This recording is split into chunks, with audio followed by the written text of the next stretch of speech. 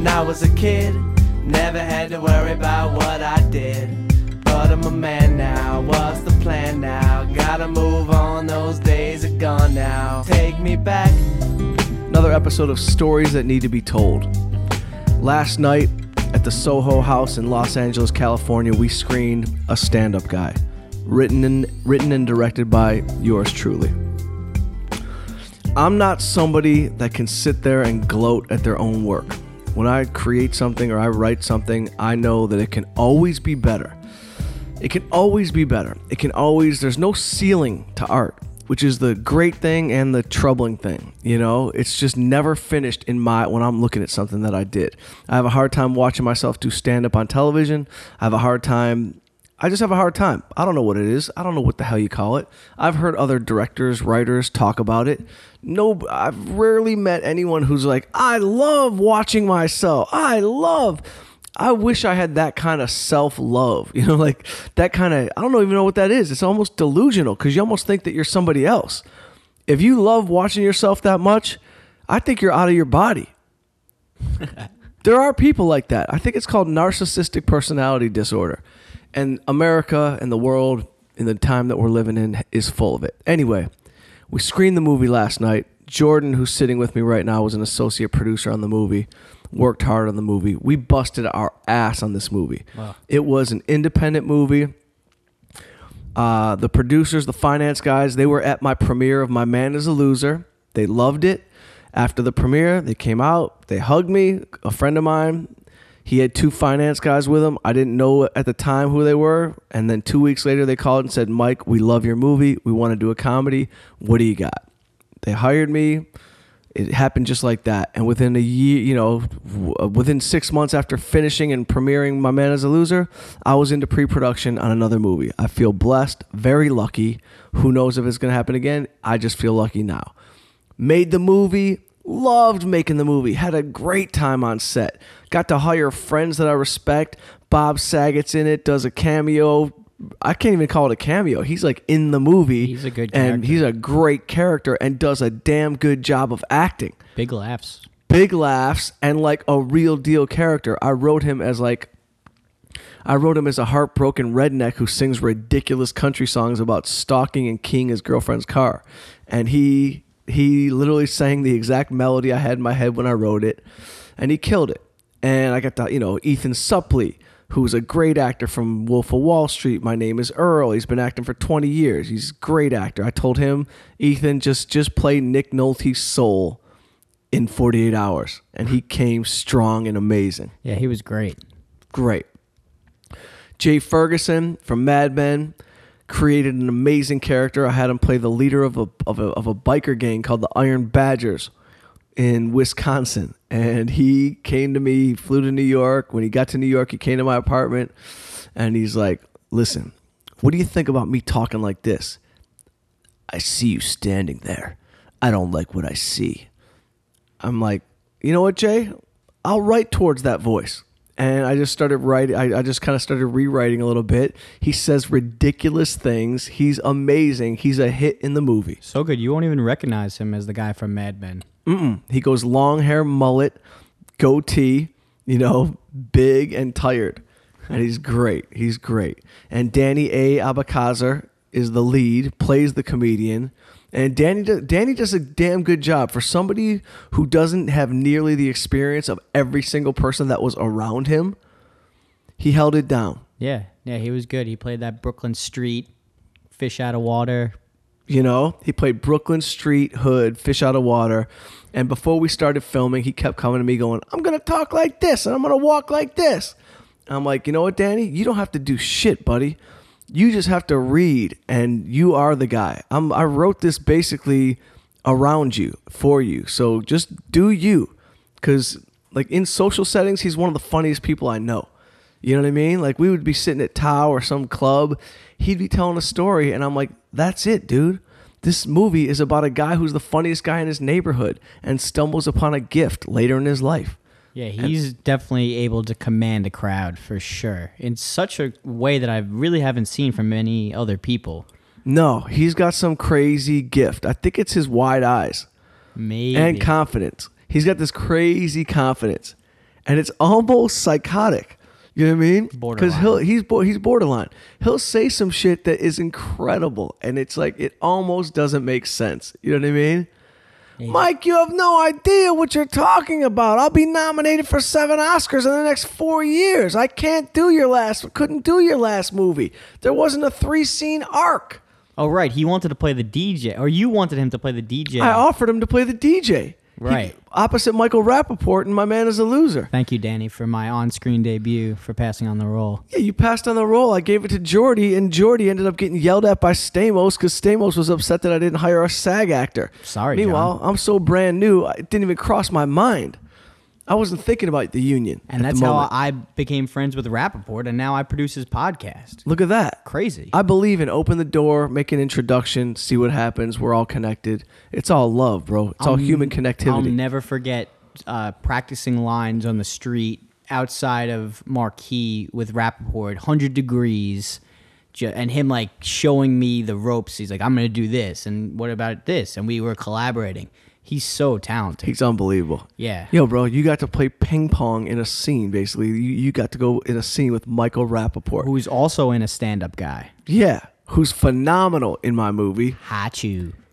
I developed this ridiculous thing, and it worked. And this is one of those things, I got to pat myself on the back just for 1 second.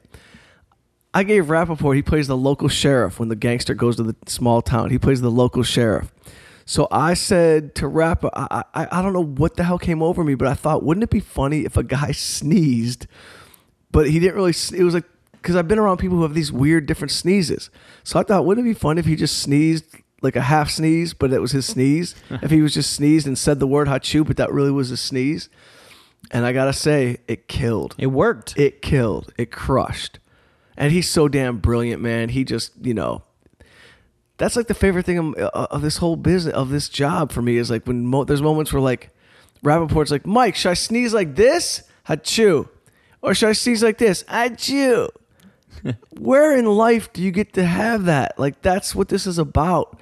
You're collaborating on ridiculousness. It was just the goofy puzzle pieces came together. And they did. We got to watch it last night. Yeah, and it was cool, man. So last night, 50 people, Soho House, which is like, and I'm nervous as hell because I'm just nervous watching my movie on screen. I'm just nervous. I'm lucky. You guys are lucky. I even sat in the theater. I was in there hiding my face and chewing my white shirt. How far with a were you skin sitting? rash? Were you sitting in the back? Yeah, I was in the back. You were in the back. I was in the front, and I could hear your laugh from the back. Ha! Yo, my dad had that laugh. I have that laugh. I laugh with a one breath. Ha! That's my laugh. But I was happy because that meant that I knew you were still in the theater. Yeah, I was, and I kept looking at the door like maybe I'll leave now, and I'm like, when people are like, if I saw one dude on his phone for a second, I leaned in. I was like, phone. I was like, phone, buddy. Like, you can't fuck with my head when we're watching my movie. I'm too nervous. But who were you sitting next to? By myself. And then some big athlete dude walked in. One of Frankie's boys. Some 6'5" dude who just looked athletic. He came in 20 minutes late. I almost threw him out. Come in 20 minutes late to a screening, bro. You're throwing the vibe off. Yeah, but there was a couple people from the movie that were there, right? Yeah, Annie Heisey, who's a star of the movie. She's one of the leads. She was there with her heavy-handed fiance. No, their husband. Husband, right? They got married. Yeah. She had so many love scenes in the movie with Danny, she had to go marry her husband. Ben Lyons was there. Ben Lyons was there. He did great. Stevie. Ben was solid. Oh, Ben. Yeah, he was solid. That worked. Totally worked. You know what I mean? He totally worked. We had to do a little cutting in the beginning, but Ben killed it. He did a damn good job. He seemed preoccupied. I think he was upset about something last night. I don't know what it was before the movie. I think he's just very busy. Summertime sports talk, radio. Yeah. Is he a big sports talk radio guy? Oh, yeah. He's ESPN 710. He's 710 LA. He's on the air all the time. Okay, so no wonder he's got a lot on his mind. So, but the movie played well. It really did, man. It played well. And we've been through hell and back. And for anyone out there that's thinking about making a movie, you have to just know this. It is the most collaborative thing in the world. It's one of the most collaborative things. It's like building a building. If everyone's working on your building and you got like a couple workers that are slacking, even over near the plumbing area, your building isn't going to fly. It's not going to be as dope as it can be. You need to figure out a way to get everyone involved in your movie to care, to have a high level of care. And that's not easy, you know? So my whole thing is I just try to come happy to set, prepared to set, like give that vibe off like, yo, if this is love, like let's all just like love this. And I know some people just need a paycheck. I know some people are just in there for like the, you know, just to make $1 and they can't care. I see motherfuckers, you know, if we're doing a bar scene and somebody over near props is maybe like not filling a glass, it's because they don't care. You know what I mean? If you got like 7 empty glasses at a table, they weren't paying attention. They didn't care. But you need to like see how to get your level of care and spread that around, because everything matters. Every single thing in a movie matters. I don't care if, you know what I mean, if the art director doesn't, if he allows one of his little designer light bulbs that's in the background of the stage and it's a little bit off, or the batteries went out and 2 of the lights aren't working, but he's going to let it fly. You can't let it fly. And as a director, I got to be on top of all that shit. And it's heavy on the brain. It is heavy on the brain, and it affects you. You know, you saw me. I lost 20 pounds. I had skin diseases. My dandruff, I thought, you know, it looked like it was snowing in front of my face. Dandruff was falling off my forehead. I looked like a disaster. And I look like a disaster after my man is a loser, too. Right. So I'm now starting to understand that when I'm in hardcore work mode, it kind of like my body eats itself. I can't even talk. It eats itself. Why is that tough to say? But anyway, the screening went well. Everybody congratulated. A lot of clapping, a lot of congratulations. I have a hard time accepting compliments. I know that from my life. I just like people, it bleeds into my relationships when girls are like, I love you. I'm like, bullshit, liar. You know what I mean? I just have a hard time accepting it. It's something I'm working on. We'll talk about that in the next episode. But I need to work on like allowing love to come in. Yeah, I just need to allow that. And so people were very complimentary. Yet, me as writer-director, I still see flaws and moments that I wish we changed, you know? And this was one of the things you and I talked about. Like, when we had our cut. The director's cut. When I had my cut, I really enjoyed the rhythm and the pacing of it. I really did. Was there some fat because Frank, the editor, was a fuck? Sometimes, like, he just didn't give a shit. Like, I hate to shit on somebody, but like, this is a guy that threw temper tantrums and like kind of got in my face a few times. We fired him and brought on a great a great editor, but we had some issues. He had some issues, you know. Definitely. One day I caught him smashing the table with his hand, and he broke the table he was editing on. He's a disaster. But it came out great, and it was all party vibe. You know, it was just a good night, and so I was riding that high. Excuse me, as high as I could make it, you know, like, for me, I don't get high on my own shit. Like, I just don't. I get high on other people's shit. I'm just not a dude that, like, you know how I am. I don't pat myself on the back all day long like that, which is weird because I feel like maybe like when high school I was like more cocky, but no, it's just with that mullet. That you know. Yeah, when I was flying with the mullet and the pink cummerbund at the prom, I had shit going on. I had attitude.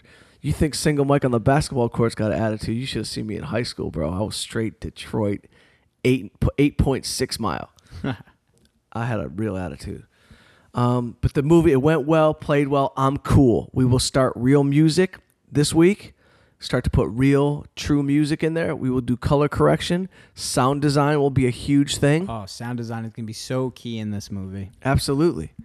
So once sound design happens, and I need to talk to these people because that's another level of care that you need. You need your sound people to care big time. Yeah, I mean, just what was it like for you watching the movie and then thinking about where the sound design is going to come into play? Because especially since there's a lot of different beats that are going to come from the laughter of the crowd. I'm gonna get on one train, and that's gonna be the story train, and I'm gonna know that some of Danny's jokes don't deserve that heavy of laughter because it's just unrealistic. So I want to go in there and I want to start with low laughs, feel it out, you know what I mean? Pepper in stronger ones at the better moments. Some moments, there'll be no laughs. Some of his practice sessions, like when he was like gearing up to do comedy and he was preparing for the show, there were too many laughs going on. I want to take 3/4 of those laughs out. When you're doing open mic shit, there's no one in there usually. I've done 100 shows in a Ramada basement in front of 6 people where nobody's laughing. That's the real shit. That's the feeling I want. I want joke, joke, joke, glass clanging, one chuckle. That's what's up. Yeah. You know? So all that crazy laughter is going to be dissipated and shaved and trimmed. Other than that, it'll be basic sound design. There was nothing crazy going on. You know, it'll just be levels and keeping everything clean. But I was just happy that the movie played. And then you and I went upstairs. One of the actors, Andy Fichella. Fichella? Yeah, Fichella. Great actor, man. Great dude, man. He's fucking gangster. You know, he's straight up real deal. Like, Andy's no joke. He was great in the movie. He's the boss. He plays the mob boss, Uncle Pat. And Andy's a good actor. You know, he comes strong and powerful. You know, and so we sat up, and he was like grilling me. What are you gonna do about this scene and this scene? What do you think, Mike? What's gonna happen in this scene? He's energy. He's high energy, dude. You gotta chill with him. Totally. You know, and we were just talking funny. You know, he's real. He's a street dude. You know, New York, right? From New York, has whooped a lot of people's asses and it's cost him money. And he was telling us about that. Yeah. No more fighting. It's cost him over $100,000 in bills. No more fighting. You know, but he's a real street dude. And it's funny, man. That's another thing I absolutely love about this business. I love that being a comedian and, you know, just being in this business and doing comedy. It's like I did the Laugh Factory a couple weeks ago, blew it up, crazy. Chuck Zito, Hell's Angels leader, one of the former leaders of the Hell's Angels, came up. He's like, dude, you're hilarious. Come to the Rainbow Room for dinner. Next thing I know, I'm at dinner with Russell Peters and Chuck Zito at the Rainbow Room. I'm like a fan of Chuck Zito. I knew who he was. I've known who he was for 20 years, you know? But my point is like when you do something like comedy and your job is just to make people feel good and laugh, you get characters that dig you. They dig you. They want to be around you. It's like you get a built-in wolf pack. You know what I mean? If I got a problem, I could call. There's a couple of people I could just call that are very kind of high level. Yeah, comedy's a great connector. The best connector, man. It's like, and I had that thought last night in the theater while people were laughing, because that's a tough crowd. Yeah. Danny invited his club promoter friends and people that live in the club life, vampire lifestyle, and they were laughing, and I was like, we're good. If these stuck-up motherfuckers who are used to bottle service and fine-ass girls with sparklers in their hand, if we got them laughing, we got the Midwest locked. I was very happy with the reaction of the movie because the story, it works, but also up top, the characters and just kind of the jokes that, you know, maybe on paper to certain people wouldn't necessarily play. On screen, it was playing left and right, goofy characters. Isn't that great? It felt like a throwback kind of movie. That's what we were talking about today. We were talking about Uncle Buck. We were talking about John Candy. We were talking about his style. Right. You know, who's Harry Crumb? And it's like, that's what I grew up on. I grew up on Blazing Saddles, History of the World, John Hughes movies. That's in my brain.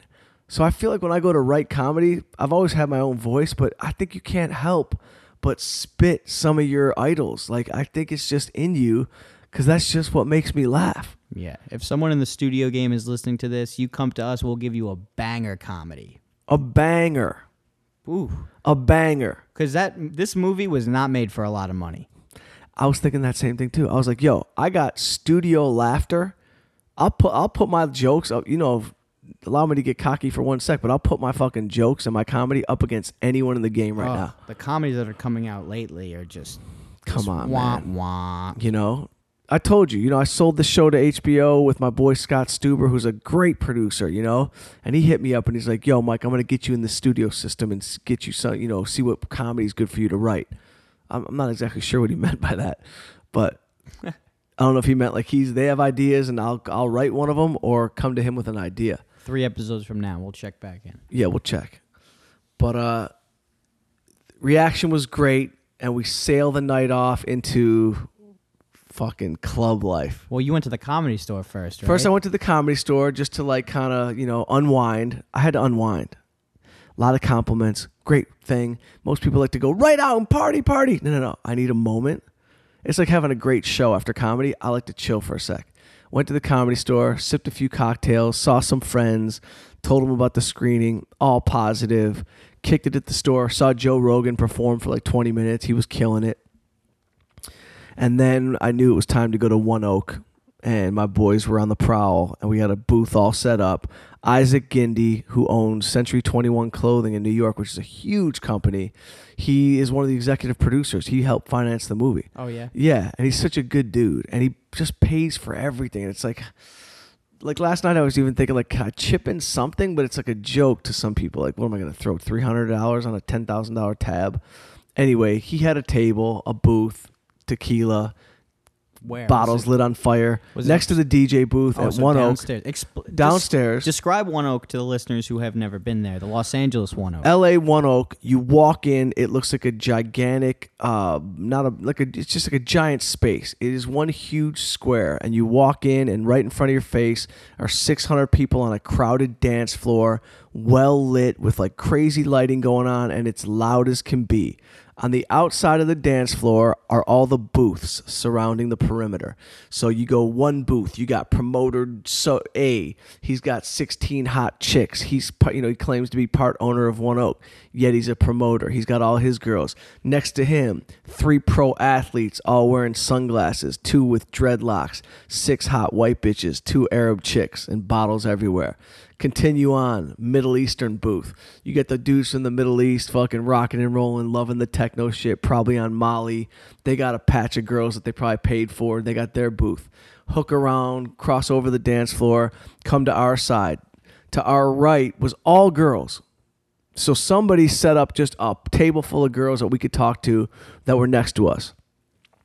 I found out they were like some from Orange County. One chick was from Miami.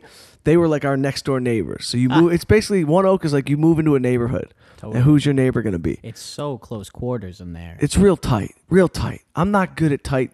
I don't make myself big like I should. Like I kind of get small in a club because I don't like physical being bumped into. So I kind of try to hide. But I got big last night, and I was like, this is my space. Don't fuck with me.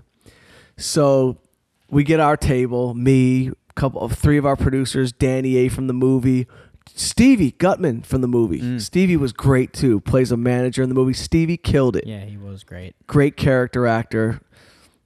The only note I gave him in the movie, I said, yo, go watch Broadway Danny Rose and go watch this dude who manages ridiculous acts and go just study and see what you come up with. And he came strong. He was there with his girl and her sister. And then Ron, who's a producer on our movie, Ron Rofe, great dude, investor. And so we had it going on. Nights going fun. The music is playing. They're playing A$AP Rocky. They're playing Meek Mill. DJ Just Ski's killing it. He's like Jay-Z's DJ. Fun night. I'm talking to a chick next to me. I look at Ron. I'm like, man, she's cute. He's like, yes, she's so hot. And so I was like in that mood of like, yo, I just directed and wrote a movie that we screened. I'm feeling strong and confident. I'm just going to throw myself out there. And I just walked up to her and said, I want to take you to lunch. I said that in the middle of a loud-ass club. Now, you got to know how to talk to a girl in a club. There's a technique. You got to go on the in-between beats, or you got to wait for a song transition. Because you can't talk to a chick when the chorus is popping. You got to listen to the music. Next song's coming. Hopefully it's like a Meek Mill acapella coming in. You squeeze in your words during an acapella. Oh, man. You're like a conductor of a club. Yeah, I'm straight up. Like you want to know about how to talk to a girl in a club? I'll give you Club Talk 101. These are more things I wish I didn't know. You know what I mean? Like, it's like part of my act. I always want to write a bit about like I'm getting good at shit I didn't want to get good at. Like I'm like a single superhero. I can literally walk through One Oak holding a shot glass filled to the brim with Don Julio Añejo neat. I don't spill a sip. I'll walk through the entire club, 700 people dancing, pro athletes bumping into me. I don't spill a damn sip. I'm like that dude that walks the tightrope across the Twin Towers back in the day. I forgot his name. Le Petit to Petit, whatever his name is. So we're talking. So I get her number. Now, Ron is my boy. But there's code, and I live by the code. I live by man code, straight up. If you tell me I like that girl, I'm either going to introduce you to her, or I'm just not going to talk to her if you tell me you liked a girl. That's just how I live. And let me preface this by saying that Ron and Mike are like the same height. Same height. You know, if this was a boxing match and you know the height, the weight, the reach, Weighing in at even 187 pounds from Detroit, Michigan, with a record of 26-1-1, Mike Young. And from New York City, weighing the exact same amount at 186 pounds, same exact haircut, same skin tone, both Jews, same vibe, both good smilers, both like women, Ron Rofe. So we look alike, we stand alike, we got a similar vibe for sure. So I got her number.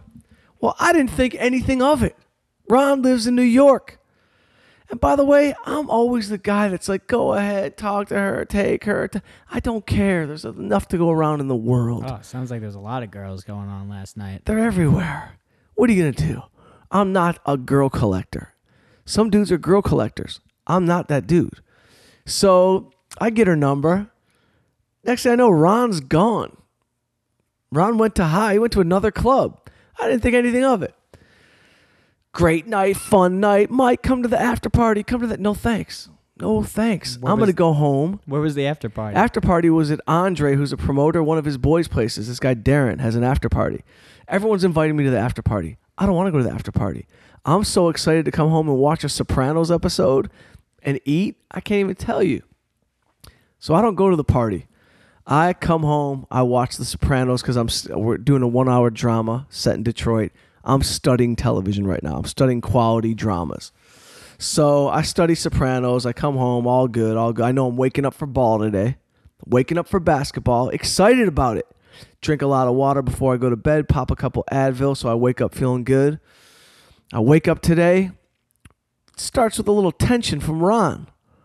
I'm on my way to basketball. Ron hits me up. Mike, can you pick me up? No, I'm already on my way. I'm not picking you up. Oh, come on. What's the matter with you? I'll never forget this, Mike. He's a little upset about something. I can hear it in his voice. We get to basketball. I see Ron. Mike, I can't believe you're that type. What are you talking about? I can't believe you're that type. What are you saying? I told you a girl's hot. You go get her number. Oh, here we go. Here we go. And Ron, for the first time today, rocking some skinny headband. Like, he was looking himself in the mirror ready for this. Yeah, he came to go to war with me. So he's like, you got her number. And I told you how hot she was. Obviously, he didn't hear me saying, I just talked to her 5 minutes earlier. He didn't hear me saying, yeah, I think she's hot too. Not just that, Ron, I love you, buddy. We both thought she was hot. You live in New York. What are you doing? You know what I mean? You run $1 billion fucking investment company. I got a 4-door Honda Accord and an acoustic guitar. Give a motherfucker a break. I'm single Mike. I'm going to work my shit. Right. You know what I mean? Back up, player. Call the jet and tell him to take us somewhere. All of us. She'll have a friend. You know what I mean? Don't bust my balls for that. Have you ever I was in the total right on that. I want Ron to get that, like, because he's the nicest guy ever. Maybe that's the thing. Like, he's a little too nice. You know, actually, come to think of it, at the after party for a stand-up guy, remember back in the day, like the rap party? Yeah. He was into one of our hair girls, and he like came over to me and was like, "Do you know that girl?" Like, who is that girl? I was like, He talks like a wise old rabbi. He does. He's like, "Oh, you know that girl? Like, can you introduce me? Like, she's beautiful." I'm like, "Yeah, she's a pretty girl. Like, you should just go talk to her." Was it Alicia? No, it was Alicia's roommate. Oh yeah, she snuck up. Yep. I remember. Okay. Yeah. And so, Shauna. So he goes to talk to her, and I'm thinking like he's in, he's got it. Like, this is just Ron. Ron's, I don't think anything came of it. Like, Ron, come on, just, you've got all the tools to success. If you want to go one-on-one against Mike, you got to bring it. You can't just say like, oh, I would have had that. You got to give the woman some credit. Yeah. She's not just gonna come to you. Yeah. You're not wearing a shirt that says I run $1 billion investment company. No. Just And I've seen him pull girls, fine girls. I'm sure. I've seen him in New York pull some super fine girls. I was talking to a girl on the couch. He took her right away. Oh, so you're saying you're saying that he's done it to you? He's done it. I've seen it done. See, that's Ron, I've seen it done. that's tough. You can't have everything. You can't have everything. These guys are all so used to having everything. I've worked for everything, anything. My life's been an uphill battle. I was born on a fucking scrap truck. You know what I mean? So did you feel the spillover in the game today? I felt the spillover. Talk about He it. set a strong pick on me that was unnecessary when I got the inbound pass. And he's not a fucking defender like that. He's not a speedy defender. He's a big guy like me. His arms are so long. by the Long way. arms. Oh my god. So he tried to like attack me on the inbound. You know what I mean? He clanged knees with me when I was hurt and didn't say, he "Are you climbed- okay?" I thought that was Glenn. No. Oh, it was Ron. It was Ron's knee. He clanged knees with me and didn't say, "Are you okay?" Oh, you Now got, I was a little hurt. you got in his head. I'm sensitive. I got in his head, but like I wasn't trying to get in his head. He's a sensitive dude. I didn't know this about him. Yesterday we went to lunch with Rappaport. We had the best lunch ever. You know, but apparently Ron's more sensitive than I thought. You know, I took his like mellow demeanor to be like stern. I thought maybe he was like more stern and just a little colder. No, he's just a big kid that wants a hug. I'll hug him. You should. I'm gonna hug him. You guys are the same height. It'd be a great hug. I'll hug him out. I might hug him in Malibu tonight. Unexpected hug. Oh yeah, Malibu. I forgot that party's happening tonight. Yeah. Yeah. Wow. So anyways, so screening goes great. Tension spills over to basketball. Still a solid game. Great run today. Sweated amazingly.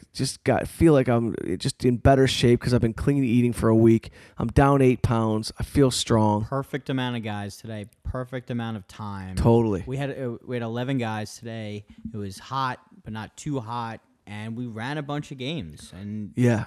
perfect. Everybody was fulfilled today. Oh, totally. I got a little annoyed with the club promoter crew because they were talking so much about the whole Clipper game thing, the Clippers and trading and all this. But like, enough is enough, fellas. Don't be on athletes' dicks like that.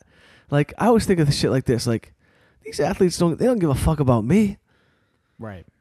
Or maybe if they come to the comedy show, we could be cool. But like I don't live through an athlete's life. I don't want to hang out with like a bunch of.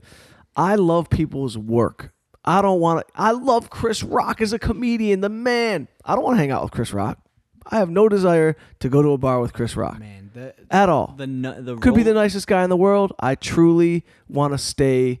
I respect your talent. It makes me want to work hard, but I ain't trying to hang out. The Rolodex of professional athletes that are in those guys' phones is unbelievable. I was standing next to Frankie a week ago. I went out to hide, and I'm standing next to him, and he gets a text from Andrew Wiggins. He's like, "Oh, Andrew Wiggins is coming." 30 minutes later, Andrew Wiggins shows up. "Oh, hey, Andrew, I want you to meet my boy Jordan." Yeah. "Hello, Rookie of the Year, future superstar of the NBA. Nice to meet you." Yeah. Those guys, that's their business. And they have the lock on the pro athlete section of it. Totally. You know, they got the pro athlete lock. So that's good for them. Like some people have the movie stars in the club business, and that's who makes them their money. And athletes spend tons of money. Some people have the rappers on lock. You know, some got the Middle Eastern dudes on lock. Some got the multi-millionaire dude who's nerdy. Some guys got them on lock. The club business is an interesting game. Totally. And then these club guys coming into our game, and you notice that when friends come to the game, and especially when they're doing us a favor for coming because we're a little bit light on guys, you try to put them all on the same team to let them kind of do their thing. Yeah. But once the Clippers talk started, and their whole game was thrown off. I don't blame you for being annoyed. It was kind of funny because I was talking to Glenn before the game, and we're trying to guess if these guys are any good, and we're playing the game of they're dressed like they're good. Maybe they're good, and that dude's rocking the Bulls shorts, the camo socks, Nike. He stunk. He couldn't catch a ball. Couldn't catch a beach ball. Crazy. Like you. There's nothing worse than the best dressed worst athlete. If you're a terrible athlete, come dressed as a terrible athlete. Right. Don't fool us. Or give somebody else your fucking $300 weird pull-up socks. It's crazy because I'm breaking up the teams and I've never played with this guy, and I'm looking at him and I say to Glenn, "Oh, I bet you he's good," just because of what he was wearing. Yep. You looked at his body type. He had an athletic walk. He had strong shoulders and biceps. Wearing like an Under Armour tank top under his outfit. I'm thinking this guy plays like 4 times a week. Absolutely. He looked like he goes to the gym a lot and plays ball. He had like a gorilla walk and couldn't fucking play for the life of him. Fooled me. Did he take a single shot today? I don't think I can't remember him taking a shot. I remember one shot that guy took. Frankie is probably 32 years old with a 78-year-old game. He plays like Meadowlark Lemon. Frankie. He's over dribbling. He's doing too much. He's like a Mexican RD. Yeah. He has RD's game. But we have a guy who worse. dribbles nonstop and fucking fakes himself out, then throws it to someone who's not there all the time. Look, Frank, from the first time I played with Frankie, And he's good. He's definitely gotten so much better since the first time I've played with him. And you could tell he's got skills and knows the game. Yeah, I mean, a year ago I played with him. He was the worst player in the gym, if you could believe it. Wow. Yeah, he's improved a lot. He must have come back fresh from knee surgery or some Yeah, shit. I think that's what it was. And he's got some skills, but Frankie, you're not the point guard. Just calm down. Absolutely. He's Relax. Wearing his Chris Paul jersey. And is it just me, or maybe I am messing up in the game a lot, but I feel like people are like, I feel like it's been my whole life. Maybe I give off like a kid vibe because people are like bossing me around on the court. I'm getting bossed around by other grown men. Yeah. Do I have some kind of like kid vibe? Like, let me know what's up. All right. So there's Seriously. something that I've noticed about you lately that it's been cracking me up a little bit. I've never heard anybody have as many sound effects while playing basketball as you do. You have the ball. You're setting a pick. You're taking a shot. So you go, go through. I'm like, Mike, what the hell is going on? We've been playing very well lately, but like, I think that kind of lends into the kid type of vibe because you're like, you are making sounds as you're playing. You're dribbling. Yeah. You're like a JV player in his backyard taking shots with no one watching. Like 3, 2, 1. I used to do that my whole life. I would sit on my driveway for hours and pretend I was coaching myself. And I would pretend it was the end of the game. I would do that forever. I love that. But you think that's why I think they boss me around? Because maybe I sound like a kid? I think that might be part of it because I've never heard. Even in life, people have done that. I've never heard anybody else do it as consistently as you do. But you know what it is about your game is you have a very unique game. You have a good post-up game. You take jump shots then you use the bank. Not a lot of people use the bank shot. So, like, it works for you, but it wouldn't work for other people. So that means that people are trying to think like, oh, he's doing something different. Let me try to coach him, get him into what's good for me or what would be good for our team, what I think. But what the mark of a true leader or a teammate is to just kind of play with whoever you're with, and you just got to make it work. Yeah. People have been bossing you around like, God, you set the pick here. And finally, last game, I lost it a little bit when RD was bossing me around. I said, Joe, just throw me the ball. You remember when I did that? Yeah. I was like, yo, just give me the ball. I gave it to you. Just give me the ball. And when he did, I hit 6 shots in a row that game. Give me the fucking ball. Don't fucking boss me around. Oh, You mean? Let's talk I'm about a grown fucking man. the difference between playing the game like kind of happy or if you're in a good mood, but then something happens and then that man switch goes off. The switch went off for me today. Did you hear me yell at the dude in the bull shorts? Because No. I hit a shot on Timo. Like I hit 2 threes in a row from the top of the key. The second 3 I hit, dude, I've never seen you before. I hit the 3. He's like, yo, you got to get up on him. He's not going to do anything else. And I yell at him, you guard me.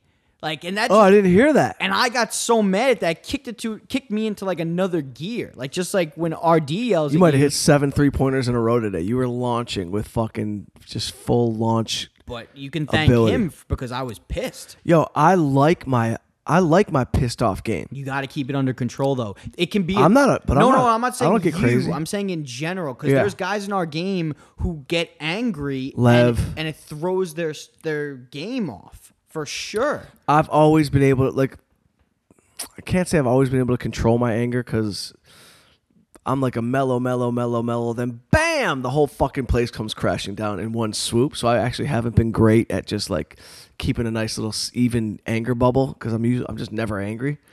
And so when it comes heavy. But in the game, I need to like put a little fire in my heart and a little anger and get that attitude because basketball is a game of attitude. Totally. That's what I love about it. Like we used to growing up playing outside, in Southfield, summer league shit. My boys all were great, all talk shit, all had attitudes. It's like that was like the one of the, and you keep that attitude with you for years. But LA softened you after a while. So if you're here for that long, like I have been, you start to get softer. When I first moved to LA, I got in a fist fight at Brentwood Park outdoors. Just on some crazy, I had a bad attitude. This dude was talking shit to me. He got in my face. Boom. I blasted him. I punched him in his teeth. His Right. girl started screaming. And I remember these three dudes, I would see them for years afterwards, like in bars or whatever. And they were always telling me, like, dude, we didn't know who the fuck you were, but we're like, who is this crazy-ass white boy that just swung on a big, muscular redhead? I was like, yo, bro, it's Detroit shit. Yeah, Don't fuck with me. Don't get in my face. People here, they just shoot first and ask questions never. They think that there's going to be no comeuppance. LA is the weirdest town for that. It's a fucking bitch town half the time. It really is. You know what I mean? Unless you get like I'm cool with the local dudes that grew up here. Like if you grew up here and this is your town, I'm cool. We're cool. But it's all these damn orphans that move in and pollute it and like come with their little bitchy attitudes. Just a different, I don't know, man. I don't know. Attitudes left and right. And I mean, the theory that we've talked about, it's like who you are comes out onto the court. And if you're having a bad day, a bad week, it's coming out onto the court for sure. Like Yeah.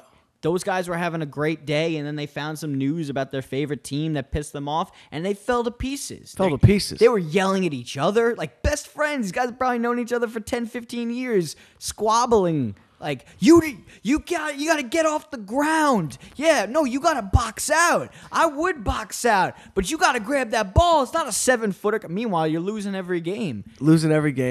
I was thinking about that today. I was like, you know what? This is a game where you yell at your best buddies, Totally. I dogged you out today a little bit because you hit so many shots in a row.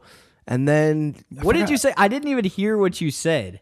Oh, I think I told Timo to take you all day. I said all day on that. In the post. Because he's got 6 inches on you. And if he wanted to shoot over you, there's nothing you could do. Right. And then as soon as you said that, because I take pride in my defense, even though I'm short, if you're going to come guard me in the post, it's not going to be a picnic. You're bottom heavy. If you're gonna get into the post with me, I'm gonna do my best. I save my anger for the defense, and then I try to offense. Be happy offense. And you did yell like, "Oh, take him down all day." And instead of going at you, I started going at Timo. Be like, "Yeah, Timo, come take me down all day." No, there's vacancy in the paint. Yeah, and then you buried him. You did. You took that what I said and you buried him. Yeah, but when the game is over, it's all shake hands and love, and it's okay. It's okay to yell and get feisty on the court and let your fucking feelings out. Saying we're not living in a bitch world. You know what I mean? Like totally. It's okay to like that's the place for it.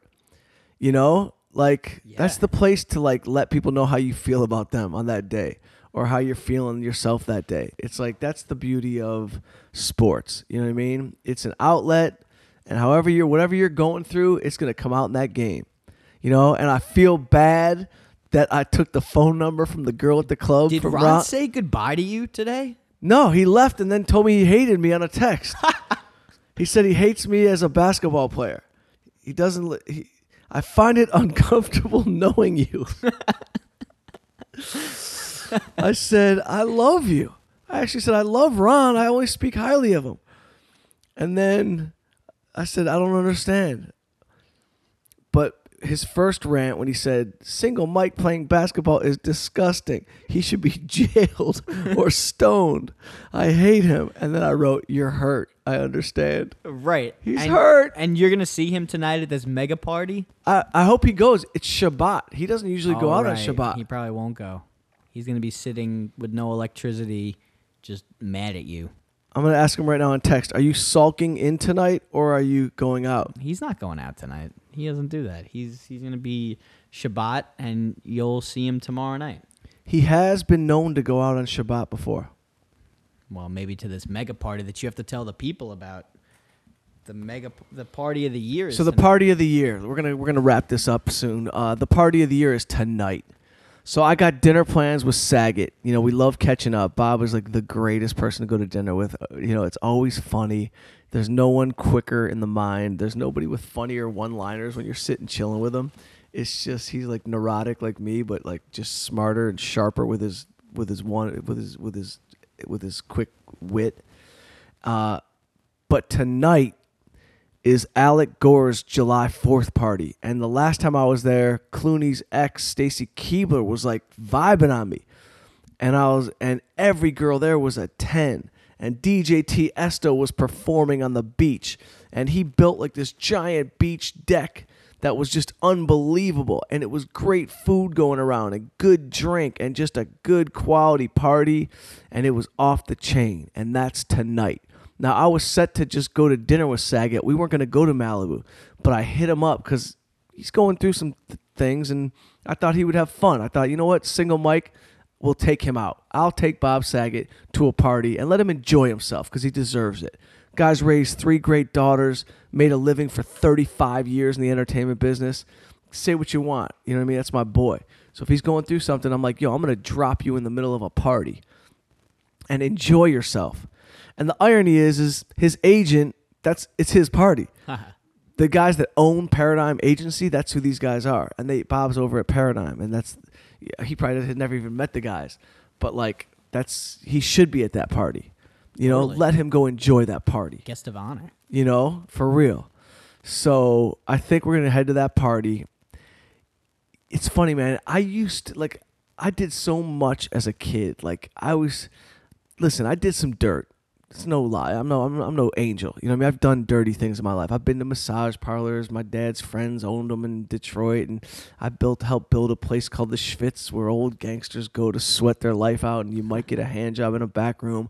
It's no, you know what I mean? I've been down a road before. My point is that I did so much wild stuff when I was like 19, 20, 21, 22, 20, that like I don't get as excited about events like I used to. You know what I mean? Like it's going to be great, no doubt. But like I used to go to these things when I was a kid, and I would just like have like this excitement. You know, the excitement of going to like a high school party. Of course. You know, you're in the car, you're driving with your boys. There's like that feeling. I kind of want to find a way to get that feeling back. I think that I'm only getting that feeling knowing that I'm starting a movie or like writing something or like performing on stage, and that's the only. I got to find another way to get that fix, because as dope as the party's going to be, I would probably have just as much fun with Bob at the restaurant laughing and then, you know, me talking to the waitress. You know what I mean? Does that make sense? Totally. And I mean, it's just a situation where you don't want to get your hopes up too high. It's going to be the party of a lifetime. There is no such thing as a party of a lifetime. It's like you ever like think you're going to the best thing ever and you get lost and you get depressed, but then somehow you end up somewhere else and it ends up being an amazing night. Those lost nights, you know, you got to just know that there's no best party in the world. My favorite time still to this day in life has been, besides the private jet with Leo for his birthday and shit like that, like going, you know, I'll save that for the next podcast, but I have had a fucking life out here. But like my favorite shit ever was Detroit, high school, parking lot parties, drinking with the friends, hanging out, talking shit, laughing my ass off, just like hanging till 1 a.m. with your best buddies. You know what I mean? Shooting the shit. You didn't need to get in a club. You didn't need money. You had your beer. You had your hilarity. You had your music. House parties. That to me was the most fun shit of all time. Still is. Yeah. Show me a good house party. Well, you are going to a house party of sorts. This is a house party. It's the highest end house party. It You just know- happens to be Tiesto DJ. You know what it is? It's having no expectations. None. Yo, my only thought on this party, and you tell me if I'm wrong, you think there's going to be crazy traffic going down to Malibu on a Friday night, July 4th weekend? On nighttime. Where are they Well- going? Where are people going? Well, I'd say that there's a chance that there might be a checkpoint, like a drunk driving checkpoint. They are known to do that in Malibu because the community is very aware of that. So, Yeah. but that might be on the way there. That might be on the way back. You don't know. So you may have to plan accordingly because people are. Well, maybe you hope that people are already there. The traffic isn't. Because this town already shut down for July 4th. You Yeah. know, people are out of town right now. Yeah. Or people already are in Malibu. So maybe it might not be too crazy. I mean, it'll be crazy tomorrow. Totally. July 4th, Oh. driving to Malibu tomorrow will be an absolute nightmare disaster. No way. There are parties going on, but it'll be a disaster. And at the end of the day, you go, what am I going for? And you're just going to connect with people, socialize. When you're single, I'm single, so like for me, it'll be cool to maybe meet some cool girls. Excuse me, meet some cool chicks. You know what I mean? Get some phone numbers for the year to come. You know, winter's coming. Stock them up. Stock it up. It's always a fun thing. A bunch of my boys will be there, so that'll be cool. Danny, our producers, will be there. It'll be fun. So we'll let you know how that party goes. But, you know, I could tell you stories about the real Hollywood party shit that I've been able to see. And without naming too many names, I'll tell you a couple adventures when I come back. But I think we banged out an hour. You know? What we got on that thing? Close to it. Yeah. I think it's perfect. So, this is Mike Young. That's Jordan Winter. Post basketball. We bring it all comes back to the men's league somehow. You know what I mean? The screening, the reviews were great. 1-0 party, had a bash, got a girl's number, friend got upset, saw him at basketball. His game was affected by the fact that I got a phone number. Let it go, people. Let it go. Fellas, live by man code and we're all good. I live by a code. That's it. Live by a code. This is it. We're out. Mike Young. Peace.